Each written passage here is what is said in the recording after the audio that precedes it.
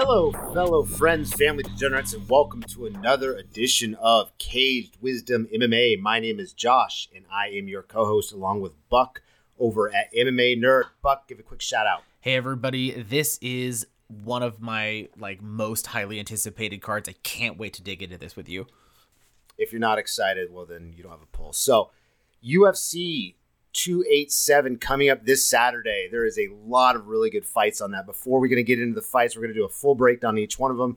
Also give you our picks, how we think things are going to shape up, and then maybe a little bit about the next card. We're not sure if we have time. So a couple things. We like to talk about current events, what's going on in the UFC. One of the things that popped up on my radar earlier this week was that the UFC is now merging with the WWE. Can you tell us a little about that, Buck? Yeah, this is pretty crazy. I didn't know this was happening because I don't follow professional wrestling, but at all. Endeavor, which is the parent company that bought the UFC, that's who Dana and the Fertitas sold it to back in 2016 or something like that. They just bought the UFC or the MMA. They just bought WWE, and they're gonna merge them into one business in Endeavor. So they're both gonna stay outwardly the same. Dana's still going to run one. Vince McMahon is coming back and he's going to run the other. But I guess they're going to be functionally under the same brand, like ESPN and Disney, I guess.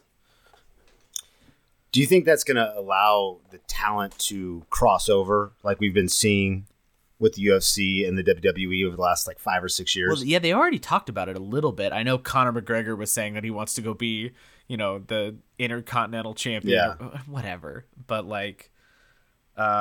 maybe. I know the owner of American Top Team, his name is Dan Lambert in Florida. He is a huge wrestling fan, and I think he works with AEW, which is one of the smaller promotions. And I just saw clips of this because I don't know where to find it actually, but he brought a lot of ATT fighters. So he had Paige Van Zant, Austin Vanderford, Mr. Van Zant, Jorge Masvidal, and somebody else. It might have been Junior Dos Santos. He had a bunch of them come to an AEW show, and they jumped in the ring and they beat up some bad guys or whatever.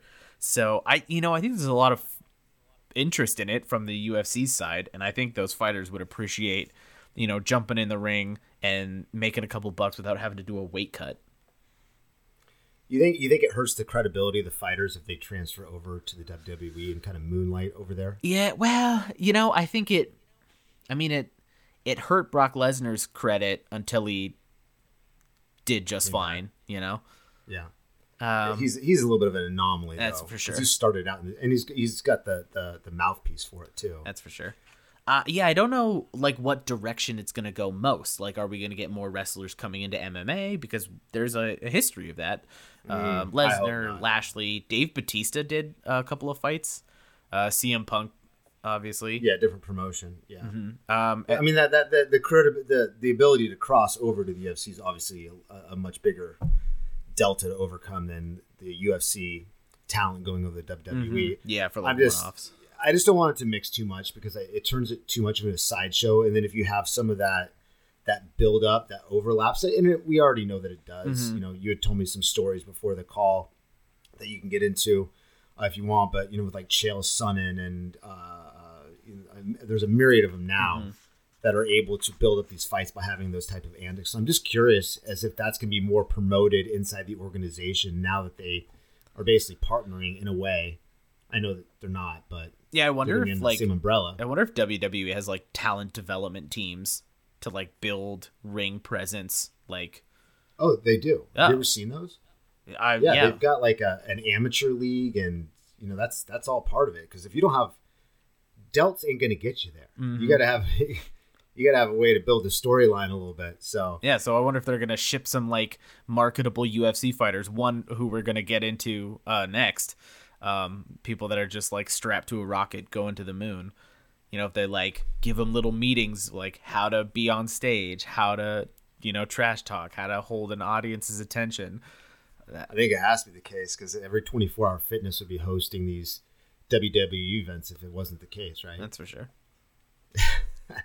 And also, the Kamzat fight that's coming up. Or not coming up yet. So there's some speculation that he's going to fight.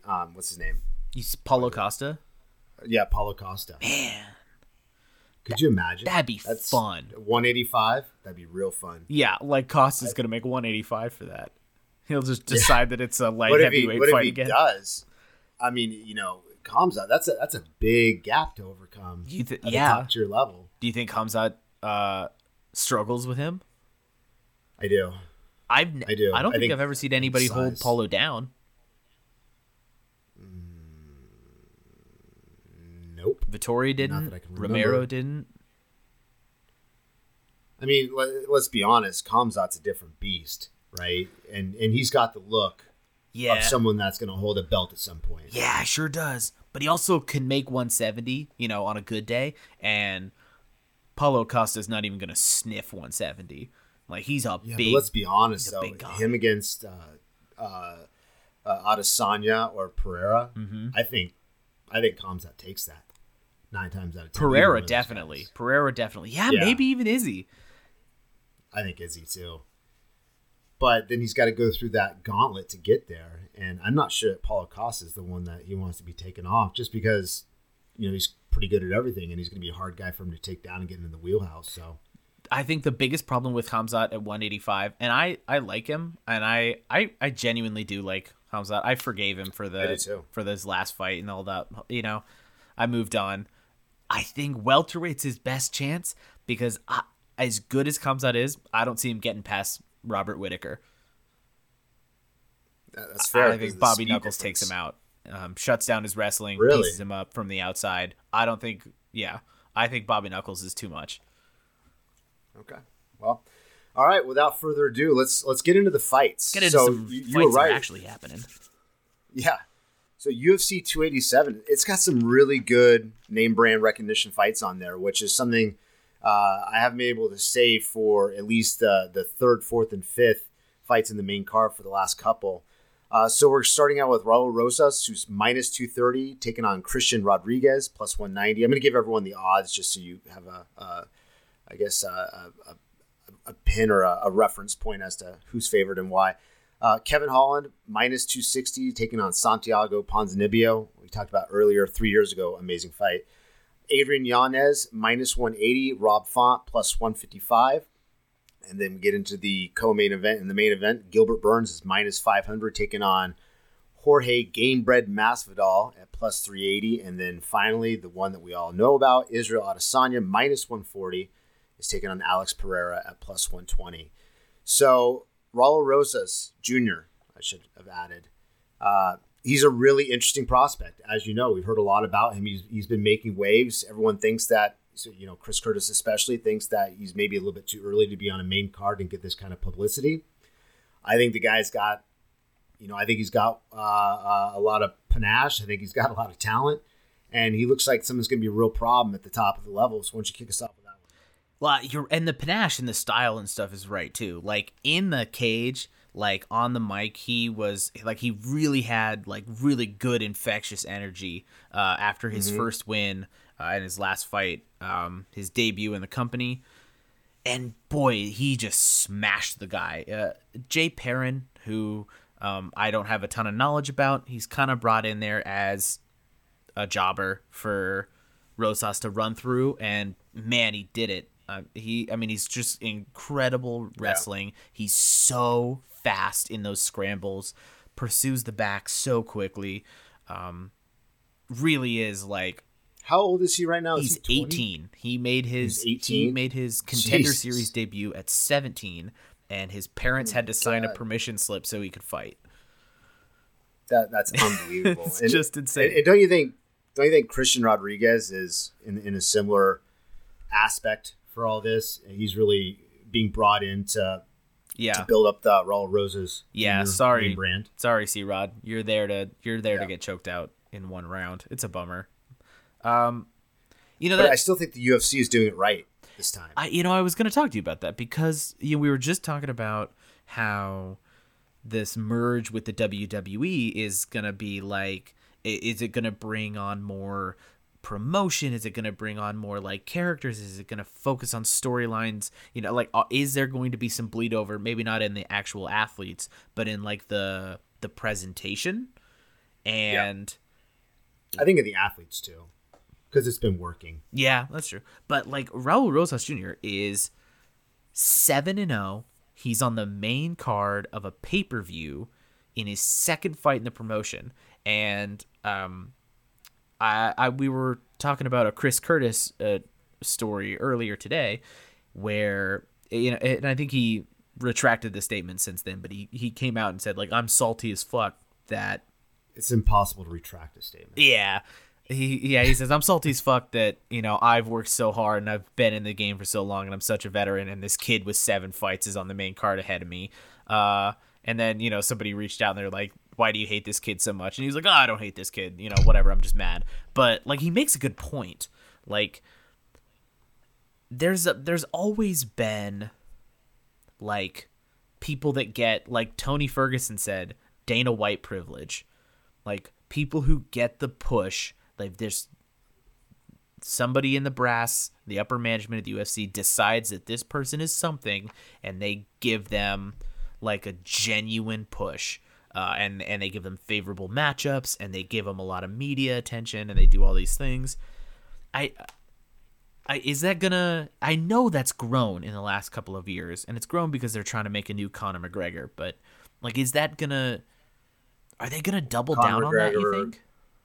Like Colby Covington, yeah, Chael Sonnen, Triple C. I think Chael Sonnen and those guys, they built it themselves. But there's like, because they're trash talkers. But I think like the promotional push from the company, I would say like Sean O'Malley got it, Darren Till got it, Bo Nickel.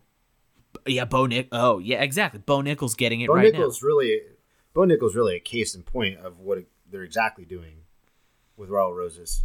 Now. They're just going to give him... They're going to give him a solid opportunity in front of a lot of fans. And I don't want to go on a tangent here at all, but I collect a lot of UFC cards. I actually have my own little side store that I do, and they do something called Panini Now or whatever it's called. I don't ever do it because they suck, but... where it's like the brand new player that's not part of a set, where they kick out a card on him, and his card values are just absolutely through the roof. This is Bo Nickel? Right? Bo Nickels are. Man. Yeah, and it's because of all that. I mean, if you would have asked any of these guys 6 months ago who Bo Nickels was, if they weren't a big collegiate wrestling fan, they would have had no idea. But because the UFC put him on stage, now he's getting a lot more credibility in the sports card market, the memorabilia market, because people are getting excited about this guy. And that's exactly what's going to happen with Raul Rosas, as long as he's able to. And I guess case in point, you talk about him, and I said it initially, him having panache. He's good on the mic. Yeah. And if you're good on the mic, you get opportunities, because this business is really more about just kicking ass if you look at it objectively. Is that fair? The biggest pay-per-view events. No, it's not fair, but it's the same thing with women's MMA or women's sports in general and attractiveness. Yeah. It's not fair. It's not fair at all, but to say that it doesn't exist is ignoring a factual thing. You gotta admit that it's the way that it is, because otherwise, if you ignore it, it's just gonna happen without you, I guess. Yeah. That makes sense. Sort of a downer look on that. Who do you see? It kind of is, but it's also interesting the way that the UFC is identifying talent early on and not just doing everything through sheer talent or wins and losses. Mm-hmm. They've kind of gotten tired of the wrestler that's coming by decision. Yeah. And now they're trying to promote the people that can do a little bit of both, a little bit of everything. And I think that's going to end up, at the end of the day, I think it's going to be better for the sport, because it's not very good for the UFC when you have wrestlers that are just taking people down, dragging them down, and holding them down for 15 minutes, right? Yeah. I mean, as a viewer, even as an MMA fan, I'd rather see someone that can do everything. Yeah, I'll admit I didn't watch any of Kamaru Usman's fights until he became champ. Until he was fighting Woodley, I was like, all right, I'll wait. I don't need to see him lay on RDA for 15 minutes. I forget the guy's name, got cut a couple years ago, but he had only lost one fight in the UFC, and he was on a 10-fight winning streak, and they cut him because he was unwatched. Was it John Fitch? No, it wasn't John Fitch. It was a heavyweight. I'd have to look him up. Yeah. So, hey, I don't remember his name, right? Yeah. So There you go. Tells you where we're at. Yeah. But anyway, back to Raul Rosas Jr. versus Christian Rodriguez. The odds are relatively close. Maybe not for a second fight in the UFC. Minus 230, plus 190 as a reference point. What do you see happening in that fight? Plus 190 is, I mean, generous, isn't it? Yeah, it's generous. He's not going to win. No. He's not going to win. Like I watched his last fight against Joshua Weems, who I don't even think is in the UFC anymore. He got taken down pretty easily, and he does a lot of like spinning shit. And I think, God. Yeah, I think if you, I love Valentina Shevchenko. Well, yeah, you know what? Pretty much. Like if you throw a spinning back fist in round 1 against Raul Rosas Jr., he's gonna double leg the shit out of you, and you're gonna deserve it. Is all I can say. He's just gonna grab your back. Yeah. Like those step in. They're bantamweights, right? I mean, they're so fast on the ground, and even amongst these super fast guys on the ground, Rosas is faster. I mean, he's still got so much time. If they keep feeding him cans like this, even at a slow pace, give him 3 years. That's crazy. He's 21 and he could be fighting for a belt. I don't think they'll give him cans for 3 years. I think everyone's got a shelf life in this industry that you want to see him going against talent or they get forgotten. So he's going to have to keep going. Maybe up. I mean, him getting a shot at the main card this early on suggests to me that he's 2 wins away from a top 15 guy. Man, that'd be crazy. Which I think the youngest champion is still John Jones at 23. He was 23? Yeah. That's crazy. I think it's early to be talking championship with him. Well, he does have that. He's got the look though, doesn't he? I mean, early, it's okay because he's got 5 years before he's 23. He could have a whole up and down career. Was Justin Gaethje in the UFC 5 years ago? Maybe 6? 2016. 2016? Okay, yeah. So 7 years. Justin Gaethje's been around forever. He's gotten 2 title shots since then. Yeah. I mean, 5 years is a long time to be in the UFC. And that Gaethje fight was good, wasn't it? I don't want to. Wow. I don't want to get distracted. I'll get distracted by Justin Gaethje all day, and that just sets him up. Sorry, Raul. Gaethje and Dustin Poirier 2. Give me that all day. All day. And give me 5 rounds. Yeah. Give that to me in a 5-round fight. If you did the BMF belt, you did the BMF. They've all been talking about it. You just make a violence weight belt and you have them go 5 rounds. You know what? I mean, sometimes they can put it in their contract, 5 rounds, but that's every main event. That's too good of a fight. Every main event is 5 rounds, and they could totally headline a pay-per-view with that. Really? You think so? No title? Yeah, I don't give a shit about. I mean, what's a title? I could see this being a co-main event under a big title name. Yeah, it would have to be like a John Jones title. It'd have to be like Jones Stipe for this to be a co-main event. That's end of the year. Yeah, end of the year fight. Something that's huge. All right, so can we just all agree Raul Rosas Jr. is going to win this fight? Sorry, Chris Rodriguez. You're just... Yeah, okay. So, all right, the next fight, one of my all-time favorite fighters, not necessarily because of his skills, but because of his personality, is Kevin Holland, minus 260, is taking on Santiago Ponzinibbio, who's plus 210. What are your thoughts on that fight? This one is going to be really, really fun. Ponzinibbio is back after a 2-year hiatus. He's had 2 or 3 fights or something like that, maybe more. 3, I think. Oh, actually, I think so. 2 and 3. Oh no, so he's had 5. Holy cow, he's been around. Is it really? Yeah. What did you know? And he hasn't won them all. He's actually got a losing record since coming back. But man, those have been barn burners. When he fought Miguel Baeza, that was blood and guts. I mean, he's had a couple of really, really fun fights. He's getting up there age-wise, but he's never been a super mobile. How old is he right now? He's in his 36. Yeah, something like that. Yeah. Okay. And at lighter weights, like welterweight, 40. I don't think I've seen a 40-year-old welterweight. No. No. Wait, how old's RDA? 39, probably.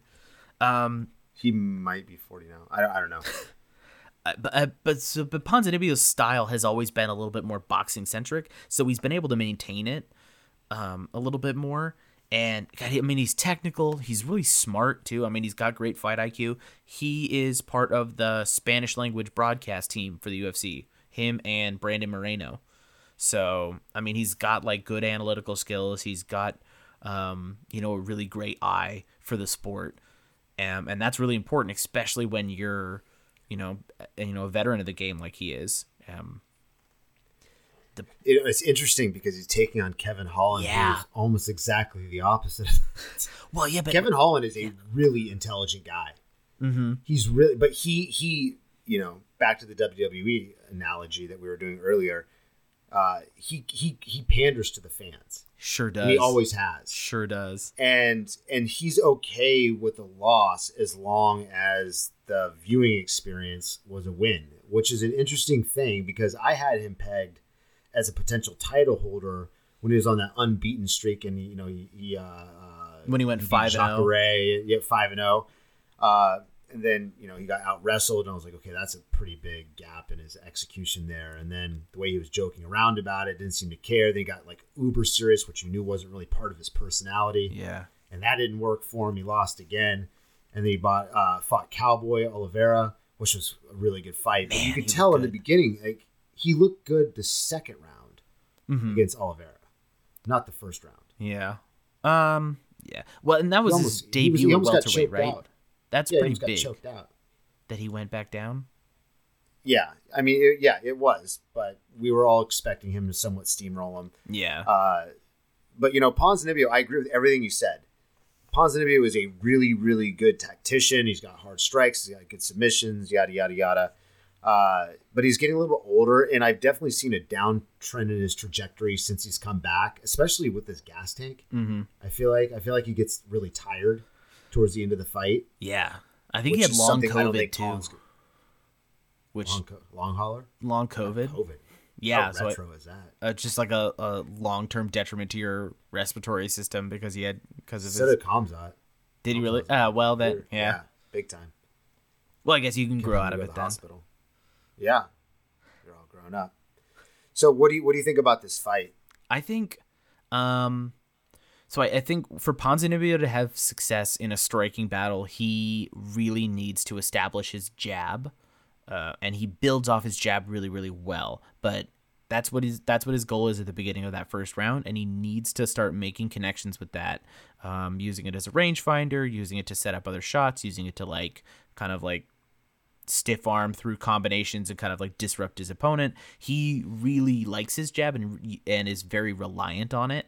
And Kevin Holland is a hard dude to just jab up because he is mobile. He's so unorthodox. He's billed as a kung fu fighter, and that one is real. A lot of the times you'll get people that they give him like Dustin Poirier. I think when they announce him, he's like a pit fighter, whatever that is. Yeah, it makes sense though. Or a thug jitsu fighter or something. But Kevin Holland, when they say he's a kung fu fighter, I totally believe that. That guy moves very, very unique. I really like it. He's got his hands down, but he rolls with punches super well. He's always seeing strikes come. He punches from weird angles. He uses his footwork really well to get in and get out. I mean, he is a really hard guy to build a traditional game against, a jab focused game, boxing game like Santiago. So yeah. Kevin Holland always seems to, unless it's a wrestler, either win or lose emphatically. Have you noticed that? Yeah. So the idea of having a game plan to get through 3 rounds against him doesn't seem like that's something that's going to be very effective. You're either going to catch him coming in, out wrestle him, or you're going to lose. Well, I haven't off the top of my head, I'm trying to think of who Kevin Holland has lost to, and his last one was to Wonder Boy, and that was a striking battle. But that was a striking battle only because Kevin Holland refused to engage on the ground. Like, he took him down once and knocked him down once, I think, and stood back up because he, just like you were saying, he wanted to like give it to the fans. But all of his other losses, Derek Brunson, Marvin Vettori, his debut he lost against Thiago Santos, of all people, at middleweight. Like, all of those, he just got like held down by like a bigger, stronger guy who had better wrestling. And I just don't see that as big threat. A threat from Santiago. Like, I'm sure he's a very competent, capable grappler, but that's not his game. And so's Holland though. Yeah, and I think maybe not in regards to takedown defense. Holland is even more willing. Holland is more willing, I think, to go to the ground than Ponzinibbio is. So if you might even see Holland win this, with a submission after piecing him up on the feet. Fight off his back really, really well too. Yeah, sub attempts, leaping, twisting punches, whatever that was against Jacare. Yeah, the athleticism is I think there's a big gap, age, athleticism, movement, and between him and Ponzinibbio. I think Kevin Holland's going to take this fight. I don't think it's going to be easy. I think he's going to have to eat some shots. The only caveat to all that is if he starts doing a bunch of showmanship.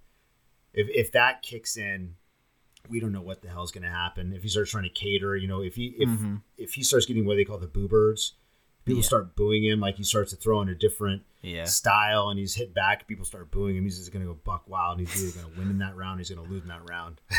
Almost guaranteed. Even so, yes. I think I'm confidently picking Kevin Holland. I am too. It's going to be a really good fight, though. They're both going to get touched up. I'm pretty sure. But Kevin Holland has an unreal chin. Like, his last fight against Wonderboy, Stephen Thompson hit him with some of the hardest shots I've ever seen him throw. And he broke Holland's arm when he blocked it wrong. Like, he was whipping those shins at him, and Kevin never went down, or never. He didn't get knocked down. Man, crazy.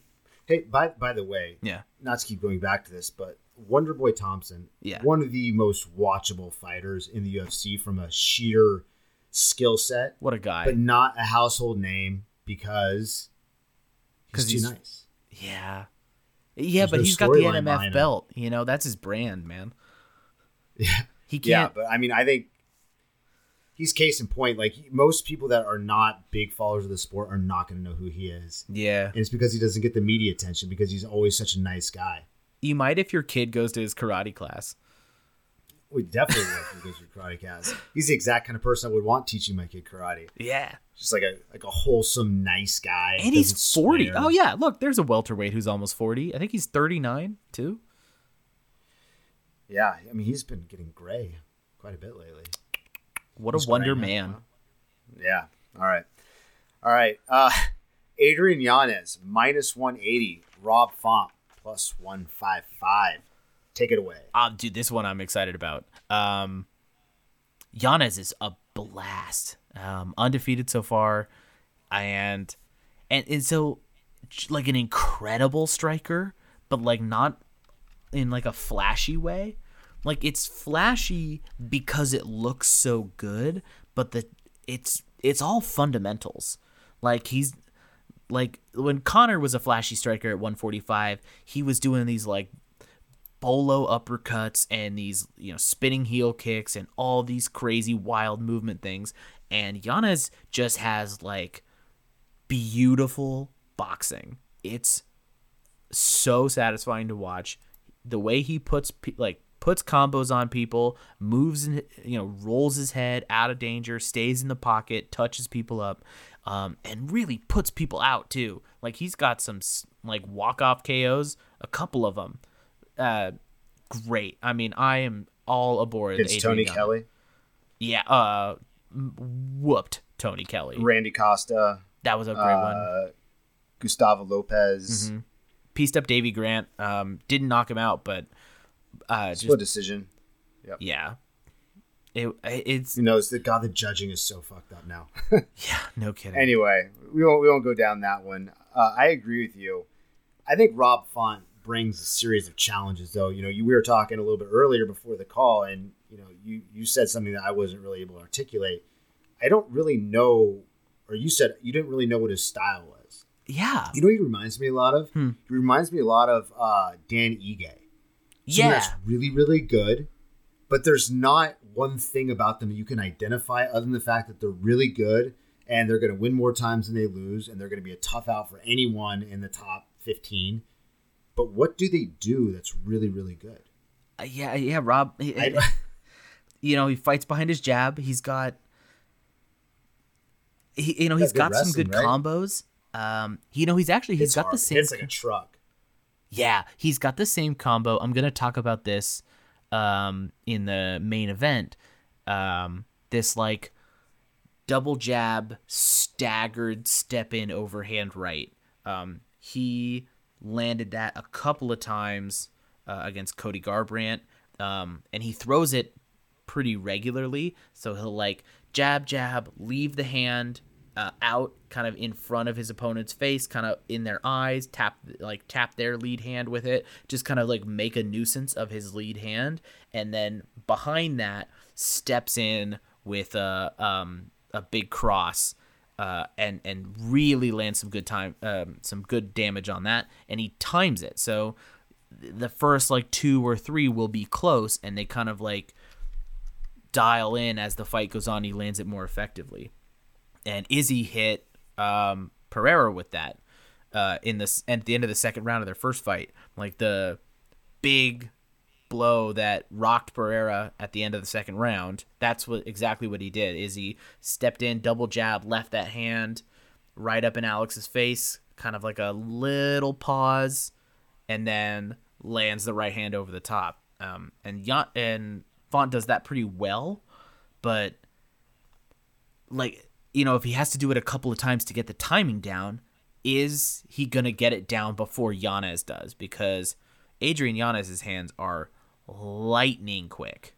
And, man, he's going to have to I'm looking at his really record right now. I don't think he's ever been knocked out. Yeah. So he got a decision loss against Movsar Evloev, Josh Emmett, Calvin Kattar. So to not get knocked out by those guys, to not get knocked out by Josh Emmett and Calvin Kattar and Chito Vera, frankly, like those are. Yeah, and he also beat Edson Barboza. Okay, he's got a chin. Obviously he's got a chin. Yeah, so he's a Division III wrestler, so he's got some grappling. He's got a good chin on him. He's got really good power. But again, what does he do so well? Because I think he gets hit a lot too. Yeah, is one of the strikes that I see against him. Mm-hmm. And if he gets connected enough, then he's gonna end up losing a decision, which is what I think is gonna end up happening in this fight. I think the most impactful moments here are going to be what I saw Rob Font do against Cody Garbrandt was overcommit on a couple of big swings, like at the end of combos, and have his weight like out of position, and Cody Garbrandt took him down so easy. And I know Garbrandt is like a wrestler from high school and like has his foundations as a wrestler, but Cody got him off his feet over and over and over again. At the end of those combos, Rob Font's weight was out of position, and Cody just hit his hips and took him right down.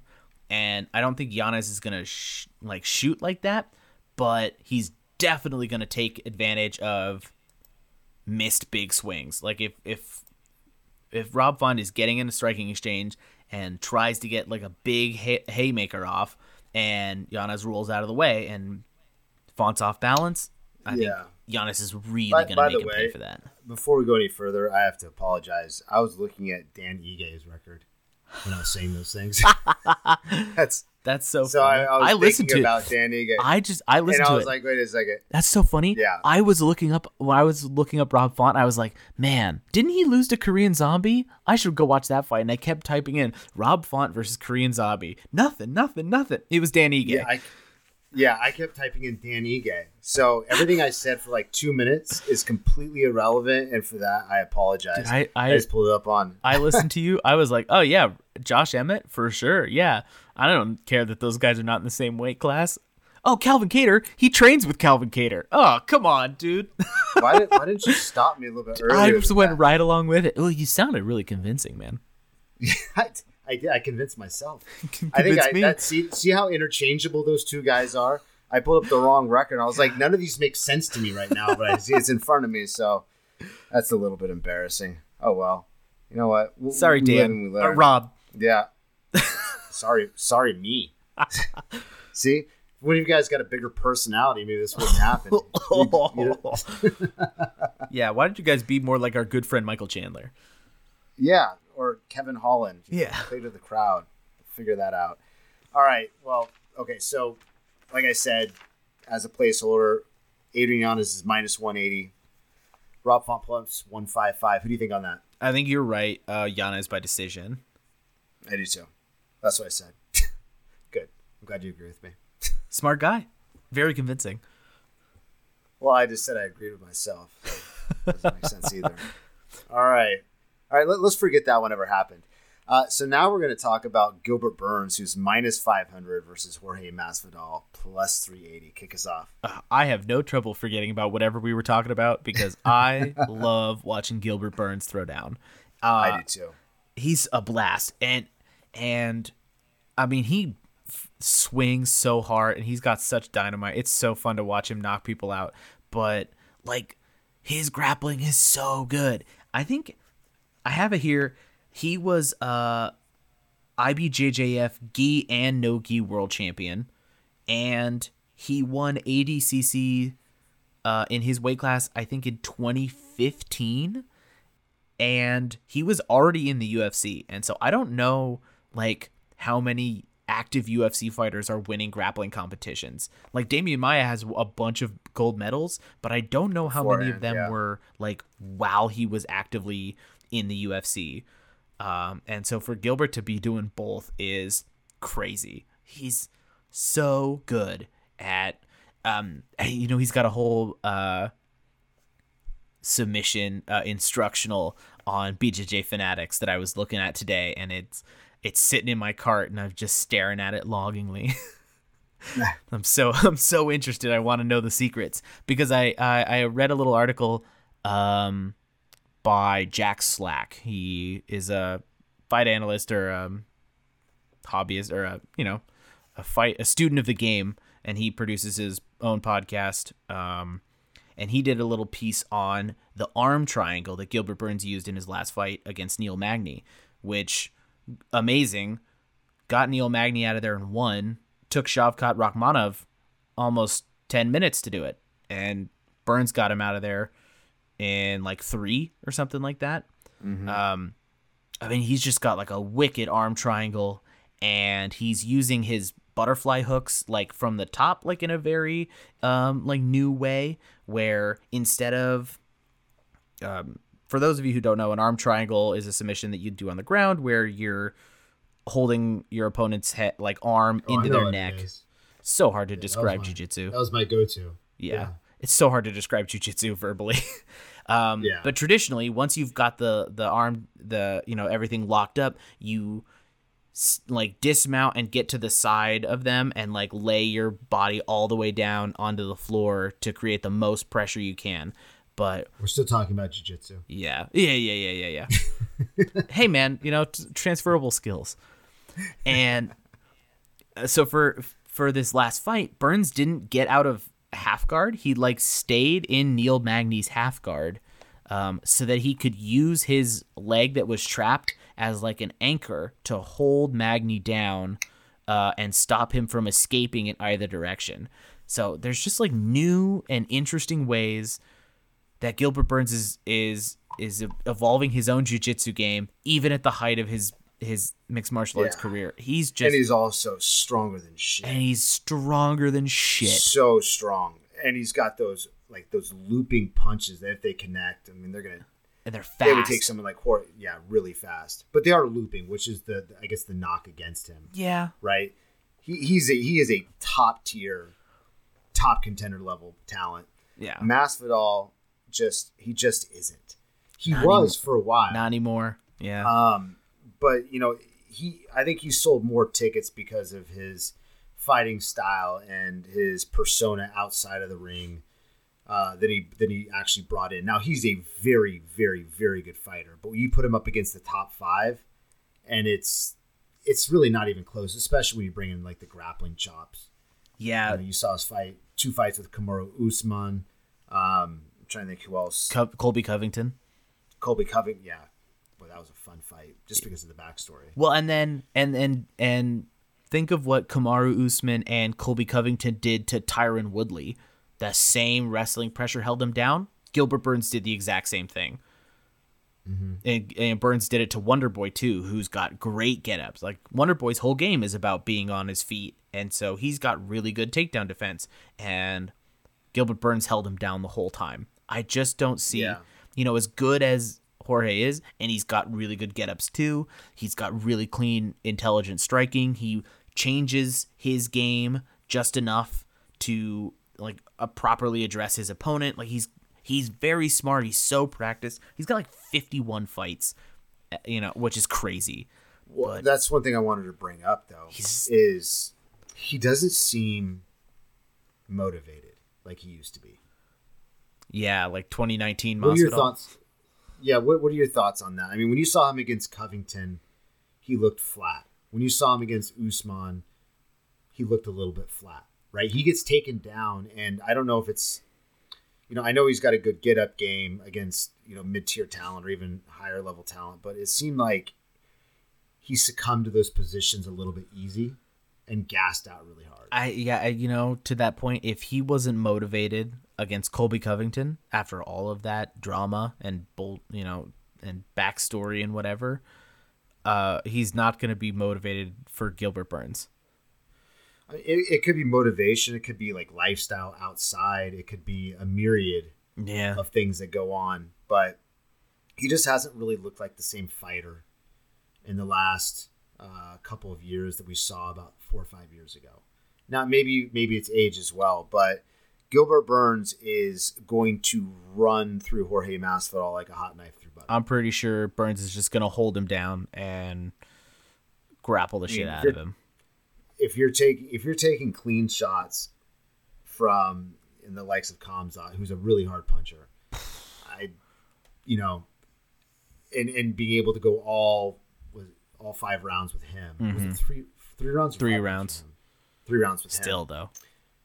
Yeah, still. I don't think that Jorge Masvidal has got 5 years ago. I think it'd been a pretty decent fight. I think it's going to be pretty lopsided when the cage closes. Mm-hmm. I think Masvidal, I don't know if Burns will get the finish because Masvidal, has so much like defensive savvy about him, even on the ground. I think he'll be able to survive, but 3 rounds, I don't think he's. Yeah, I think he's going to lose by decision. I think it's going to go under. I think he's going to lose by submission. Ooh, or knockout. I think it's going to be a finish is what I think is going to happen. It's going to be interesting because I think, did Jorge say this is his last fight if he loses? If he loses, he says, yeah. I think he said something like, if I lose, what am I even doing here? Yeah. Like, I don't belong here if I lose another one. That's not the thing I'd like to hear from someone I'm betting on. That's a good point. Yeah. And Gilbert Burns, I think he wants another shot at the title, especially with Usman out of the picture. Yeah. Burns versus Edwards, I'd watch that. Burns versus Covington, I'd watch. I'd watch that one too. Burns versus anybody, I would watch. Sign me up. Burns versus. Yeah, sign me up. Yeah, so I think we both agree, minus 500, we're going to take Gilbert Burns. And then the final fight, main fight for the belt, Israel Adesanya, minus 140, and Alex Pereira is plus 120. Kick us off. The right answer is still Israel Adesanya. I know that he's lost 3 times in a row, but Israel Adesanya is better. He's against Pereira. Huh? Against Pereira. Yeah, 3 times against in a row against Pereira. But Israel is a better kickboxer and he's a better MMA fighter. And apparently that just doesn't matter because Alex Pereira is the boogeyman and he's just going to stare unblinkingly for however long it takes until Israel goes unconscious. And he's going to do it again. I agree with you. I think Israel Adesanya, I don't know why he doesn't have a more developed ground game at this point in time, maybe because he hasn't needed to use it. Mm-hmm. But his takedown defense is so good, you would expect that they're probably hammering that, in his training camp. But, there's something about, anything in life, right? There's that one person that you lose to again, lose to again. And for some reason, there's a psychological disadvantage every time you enter the ring with them. And I saw that, Israel, so I don't remember exactly how the fight went, in the last fight, but I remember Israel almost pulling away on, from a point stamp, from a points. Oh yeah. In rounds 2, 3, and 4. And then it looked like he was not trying to win the fight in the 5th round. He was trying not to lose the fight. And he got a little bit skittish. And he started absorbing some of his shots. And, you said it better than me because I think you just watched the fight again. But why don't you tell us your feelings on that last round and how do you think that's going to play out in this next fight? So it seems to me like I tallied up the strikes, like looked up the striking stats from that fight, and Izzy outstruck him 2, 3, and 4. They were even in the first, and then 9 significant strikes for Israel and 28 for Pereira in the last round. Yeah, he got a flurry. Yeah, he got a bunch of those shots off. But I think that's a habit with Pereira where he throws... he's really efficient with his punches. Like, he does a lot of, like, non-committal kicks and punches and things because he's got such heavy hands and everything is so hard that he doesn't need to make the biggest use of it. Like, even though he's an incredible power puncher, he's not relying on that. He's being really economical with his strikes. He kicks in a way that doesn't, like, pull him out of position. His little jabs, little hooks, everything that he can do, like, put hands on, but, like, he's not swinging for the fences. And because of that, when the 5th round comes, all of a sudden he's got a little bit of extra gas to burn, and he can up his pace and just throw a little bit faster, a little bit harder, a little bit more. And a little more aggressive. Yeah, and for 4 rounds, Israel had to be perfect. And then for the 5th round, he had to be perfecter.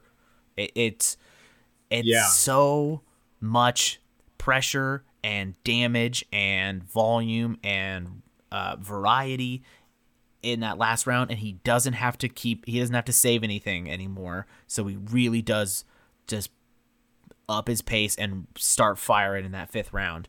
And it started with that checked leg kick. I don't know how much that hurt. I never heard anything else about it. I never heard anybody talk about when Israel threw a leg kick, Alex checked it. Israel took a back step, stumbled, did a little roll, and Alex chased him to the fence and was on him, and that was the beginning of the end.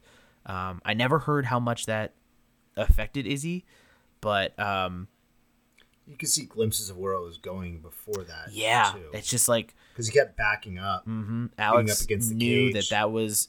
like, he was just playing offense that whole time. And that's a really scary thing. Yeah, I think you hit the nail on the head, and I hadn't thought about it like that before. But you're right. Israel Adesanya has to be absolutely perfect in order to not get knocked out. And that's a lot to bank on in a 5-round fight, championship fight, especially with their experience and their backstory and how many times they've gone against. So they're going to be able to solve those. I would assume they solved most of those rules even before the last fight, obviously MMA being a little bit of a different beast, but here you've got a guy with Israel that's not really able for whatever reason to dictate where the fight takes place. And so that tends to gear towards Pereira, right? Because he's always going to be in his comfort zone, which means he's not going to get gassed out, which means that he's going to be able to stow away that energy for the 5th round like you just talked about. And I could see it in Israel's eyes, the start of that 5th round, he was trying not to lose that fight, but he was really scared about what was coming down the pike. He kept getting backed up. And there's a lot of psychological components in fighting. I really think there is. And, I think he didn't want to get knocked out, and lo and behold, right? So what do you think Izzy should do? Should he fight? Like, was his game plan right last time? Or should he try something new? I think he needs to try something new. I think that he needs to, I think even if they're not real, I think he needs to change levels a couple times, like he's going to take him down, just to get that level of respect. Because if he does get him down, I don't know what his top grappling really looks like. Well, we don't see it very much. He got on top in the third round of their last fight, and he controlled him for like 4 minutes. Like Alex went for a takedown, fucked it up. Izzy countered, and Alex was not able to get back up. Izzy just held him there for the rest of the round and beat on him. So if there's more of that, but more proactive grappling from Adesanya, I think that there's a pretty big delta. At least I assume there's a bigger delta because of Pereira's lack of experience in MMA, being primarily a striker. Let's be honest, these are all just placeholders until they take on a really good grappler. Not Izzy, but with Pereira. Pereira, yeah. First time he takes on a really high level grappler, I think he's going to get knocked off. But if Israel is not willing to do that or adapt his game plan for the opponent, then I don't think it's going to work. I would love and I don't to think see. It's going to. I would love to see Alex Pereira display because he trains with Glover Teixeira, like some old man jiu-jitsu, like really like gritty, ugly, heavy pressure old man jiu-jitsu out of Alex Pereira and just hold Izzy down. It would be cool to see. I don't know if you can get Izzy down maybe very easily. But on top of that, he's such a big dude. The gas expenditure for him to start doing takedowns. And so I think, anyway, that's my case in point. I don't know. I'm not a guy that's designing fight camps or game plans or anything like that. But I can tell you him addressing Pereira the way that he's addressed every other fighter in the UFC and through his championship run isn't going to work. And he needs to do something to get some of that respect back because his punches don't seem to affect Pereira that much. Yeah. Pereira's got a chin on him. Yeah. Well, so I know that Izzy can hit, and I know he's big. Like Israel, I know like he gets called skinny, but he's pretty big. He just doesn't cut a lot of weight, I think. He cracked him with that one, and I think he got a standing 8 count. I haven't seen his first fight. But I think he racked him in the first fight, but it's few and far between. But I wonder if there's a middle ground between like having to go, full wrestler, full Derek Brunson, and totally abandon your striking game, or like if he just changes how he's building his, stand-up attack. It's not. I don't know how relevant this is. Did you ever watch Tyson Fury versus Deontay Wilder 2? Both, yeah. Yeah. Both. So in the first one, Fury was trying to box Wilder up from the outside. He's so big, he's so long, and he was doing it. He was following his game plan, but nobody's perfect. And when Wilder hit him, he did some serious damage in 1 round. And then in the 12th round, just cracked him with the.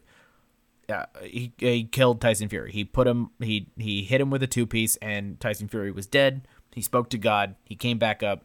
It was the most incredible thing I've ever seen. It was the most Rocky moment I've ever seen. It was incredible. That was a real life Rocky moment. But in the second fight, I thought like, oh, okay. He danced around him the first time. This time he's just going to go in there. He's going to dance on him again. He make sure he doesn't get hit with that punch. And what does Tyson Fury do? He puts on like 15 pounds and he big brothers him. Like, even though Deontay Wilder is this like super heavy-handed knockout puncher, Tyson Fury just got in his face and like put both hands on his head and yanked him down and just wore him out, and he hit him with body shots, and he stayed in his grill and just made it a super ugly fight outside of Wilder's range, or inside of his range rather, and he knocked him out in like the 7th or something like that. So like, I wonder Did he bring Freddie Roach in for that? Anyway. Well, Freddie Roach he's hanging out with oh no, I'm thinking of Teddy Atlas. Anyway, is there something for like Israel like just staying in his face? Like you're saying he doesn't dictate where the fight takes place. And he's at least has to give some respect, like he's going to dictate, right? But maybe that's different than just going up and down and like on the floor or not. Maybe it's like, can he dictate the range the fight takes place? And if he like forces like a tight exchange, like does that benefit him? Like, can he stay inside of that range, or is like the close range weapons of Pereira, like those hooks, those like tight knees, the super dangerous left hook? Is it too dangerous to stay in there? I think he's going to have to at least attempt, even if they're half-hearted, a couple takedowns in the first 2 rounds. So every time that he feints a takedown, he gets Pereira to drop his hands.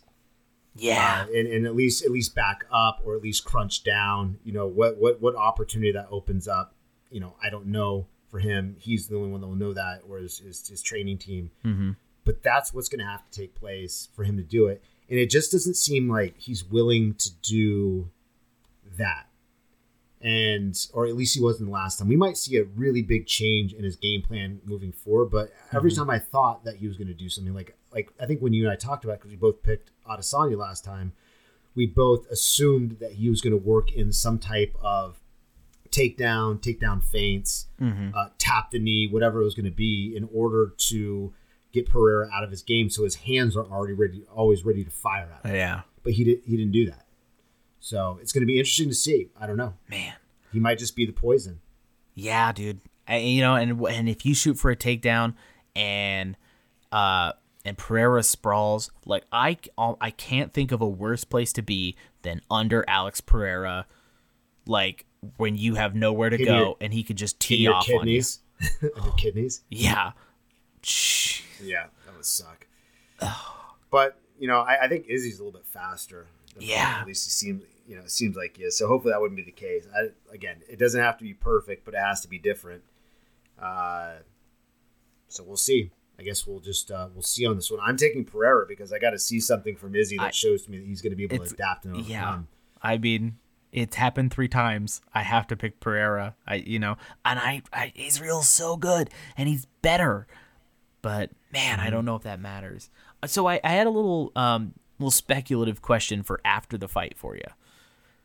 Say Izzy wins and Pereira's out, or Pereira wins and Izzy's out.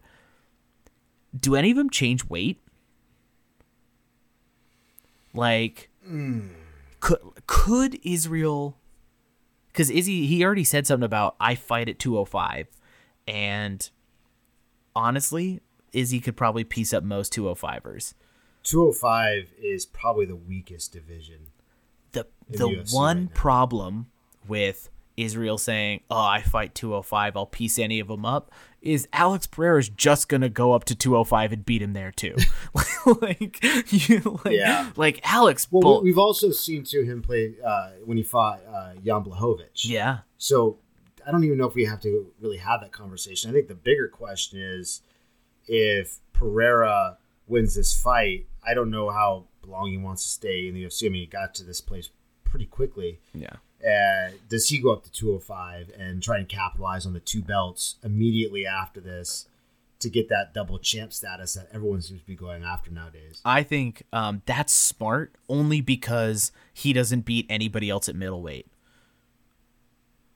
It's like a really good excuse too. Yeah, like you know what? I'm done. I'm done with 185. I'm going up to fight the big boys, and like just leaving Robert Whittaker in the dust. Who doesn't matter your hype train. If you're Khamzat, if you're Alex Pereira, I think Whittaker beats them both.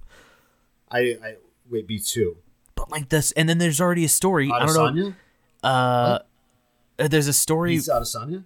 Whittaker does? No, that's what you said. He beats them both. Oh, he beats Khamzat and gotcha, Pereira. Gotcha. My heart wants to believe he beats Izzy in a third, but I don't know. After the Glover Teixeira Jamal Hill fight at UFC 283, I saw a clip on TikTok recently, and it was Jamal celebrating with his team, and he runs over and he shakes Glover's hand, and he goes over to Glover's head coach and he shakes his hand, and then he turns and Alex Pereira walks into frame and he just stares at him, and they don't touch each other, and Alex is like just mean mugging him the same way he does Izzy. It's like he's just gonna go up and he's gonna fight Jamal Hill and take the 205 belt. So they got a good storyline. So I bet you that if because of that backstory, just like we saw with Rosas Jr., right, that he would jump most of the line. He might get one decent level contender and then get put right in against Jamal Hill. Yeah, have him fight that would be interesting. So I think that's what's going to happen. I think, okay, we want to talk like full bore here. Yeah. All right. I think that Pereira's going to win. Pereira's going to go up to 205 to settle the score, and arguably, like, the only storyline I can imagine making 205 interesting at this point is that storyline in the background. We are falling for this WWE shit. And then I think there might be something to it.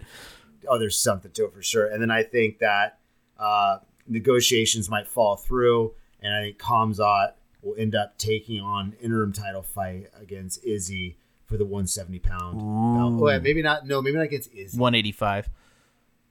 Sorry, excuse me. Yeah. He'll go up from 170 to 185. Danny gay Rob Font. I get you. Yeah. I've made a lot of mistakes tonight. That's okay though. No, I made it too. And then Yuri Prohaska comes back.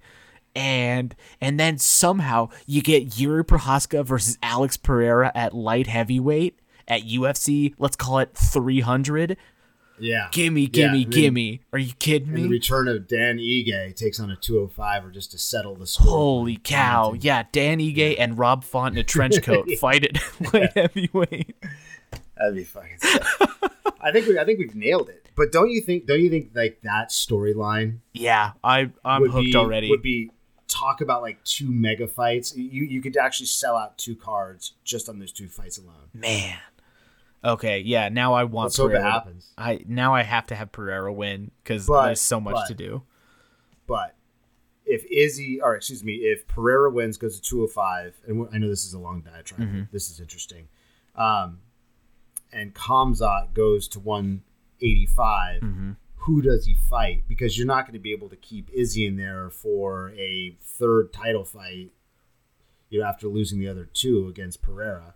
So who does he fight? Who do you think the most interesting matchup is there? He said he doesn't want to fight Whitaker because Whitaker's a good guy. So he'll probably fight. I mean, honestly, that's how like 90% of people get out of street fights. Have him fight. He's a great guy. Who just fought at the last card? Not Roman Dolidze. Yeah, Roman Dolidze. The kid for the title. Oh no, have that be his his next fight, and then have him fight. Yeah, Vettori. I don't know. It's got to be Whitaker. I mean, who else is? If Adesanya's not in it, Whitaker's fighting for the title. So. Yeah, I don't know if there's enough backstory for that one though. I don't know. What a mess! What a mess in middleweight. They need the Undertaker. Something. Yeah, there you go. Soon to emerge. It's gonna be Khamzat's gonna walk out, and then everyone thinks, it's Rob Whitaker's gonna come out, and it's gonna be an incredible fight, and then all of a sudden the glass breaks and it's Stone Cold's music, and he comes marching down. That's we're getting into it. We fell for it. All right. Well, hey, great insights. Thanks again for coming on. Anyone and everyone that listened, appreciate you taking the time to listen to the pod. Hope you got a lot of it. So next big UFC event, do you know when it is? It is in May. In May? Is that Cejudo? Yeah, Sterling and Cejudo, and I think it's Beneil Dariush and Charles Oliveira in the co-main. So that'll be a lot of fun. That the main card is going to be an interesting fight. I guess both of them are, but there's lots of on the line. Hey, if everybody is waiting for UFC 288 and you want a good card to hold you over until then, keep your eyes peeled. I don't know when it's going to be released for Fight Circus 6 to come out on YouTube. Look at Full Metal Dojo, their YouTube channel. The main event of the last fight, it was on April 1st, was Ramsap Bob Creed or something like that. It was Siamese boxing was the main event. It was Rampage Jackson and Bob Sapp, and they were in a big T-shirt together. And Rampage was the right arm, and Bob Sapp was the left arm, and they boxed. The owner of Fight Circus, and I don't know who his buddy was, but that his name was Sloppy Balboa versus Rampolo Sap Creed, I think was his name. It's so much fun. Dude, sign me up. Yeah, Fight Circus. If you want to have a great time on a Saturday afternoon, there's no UFC event.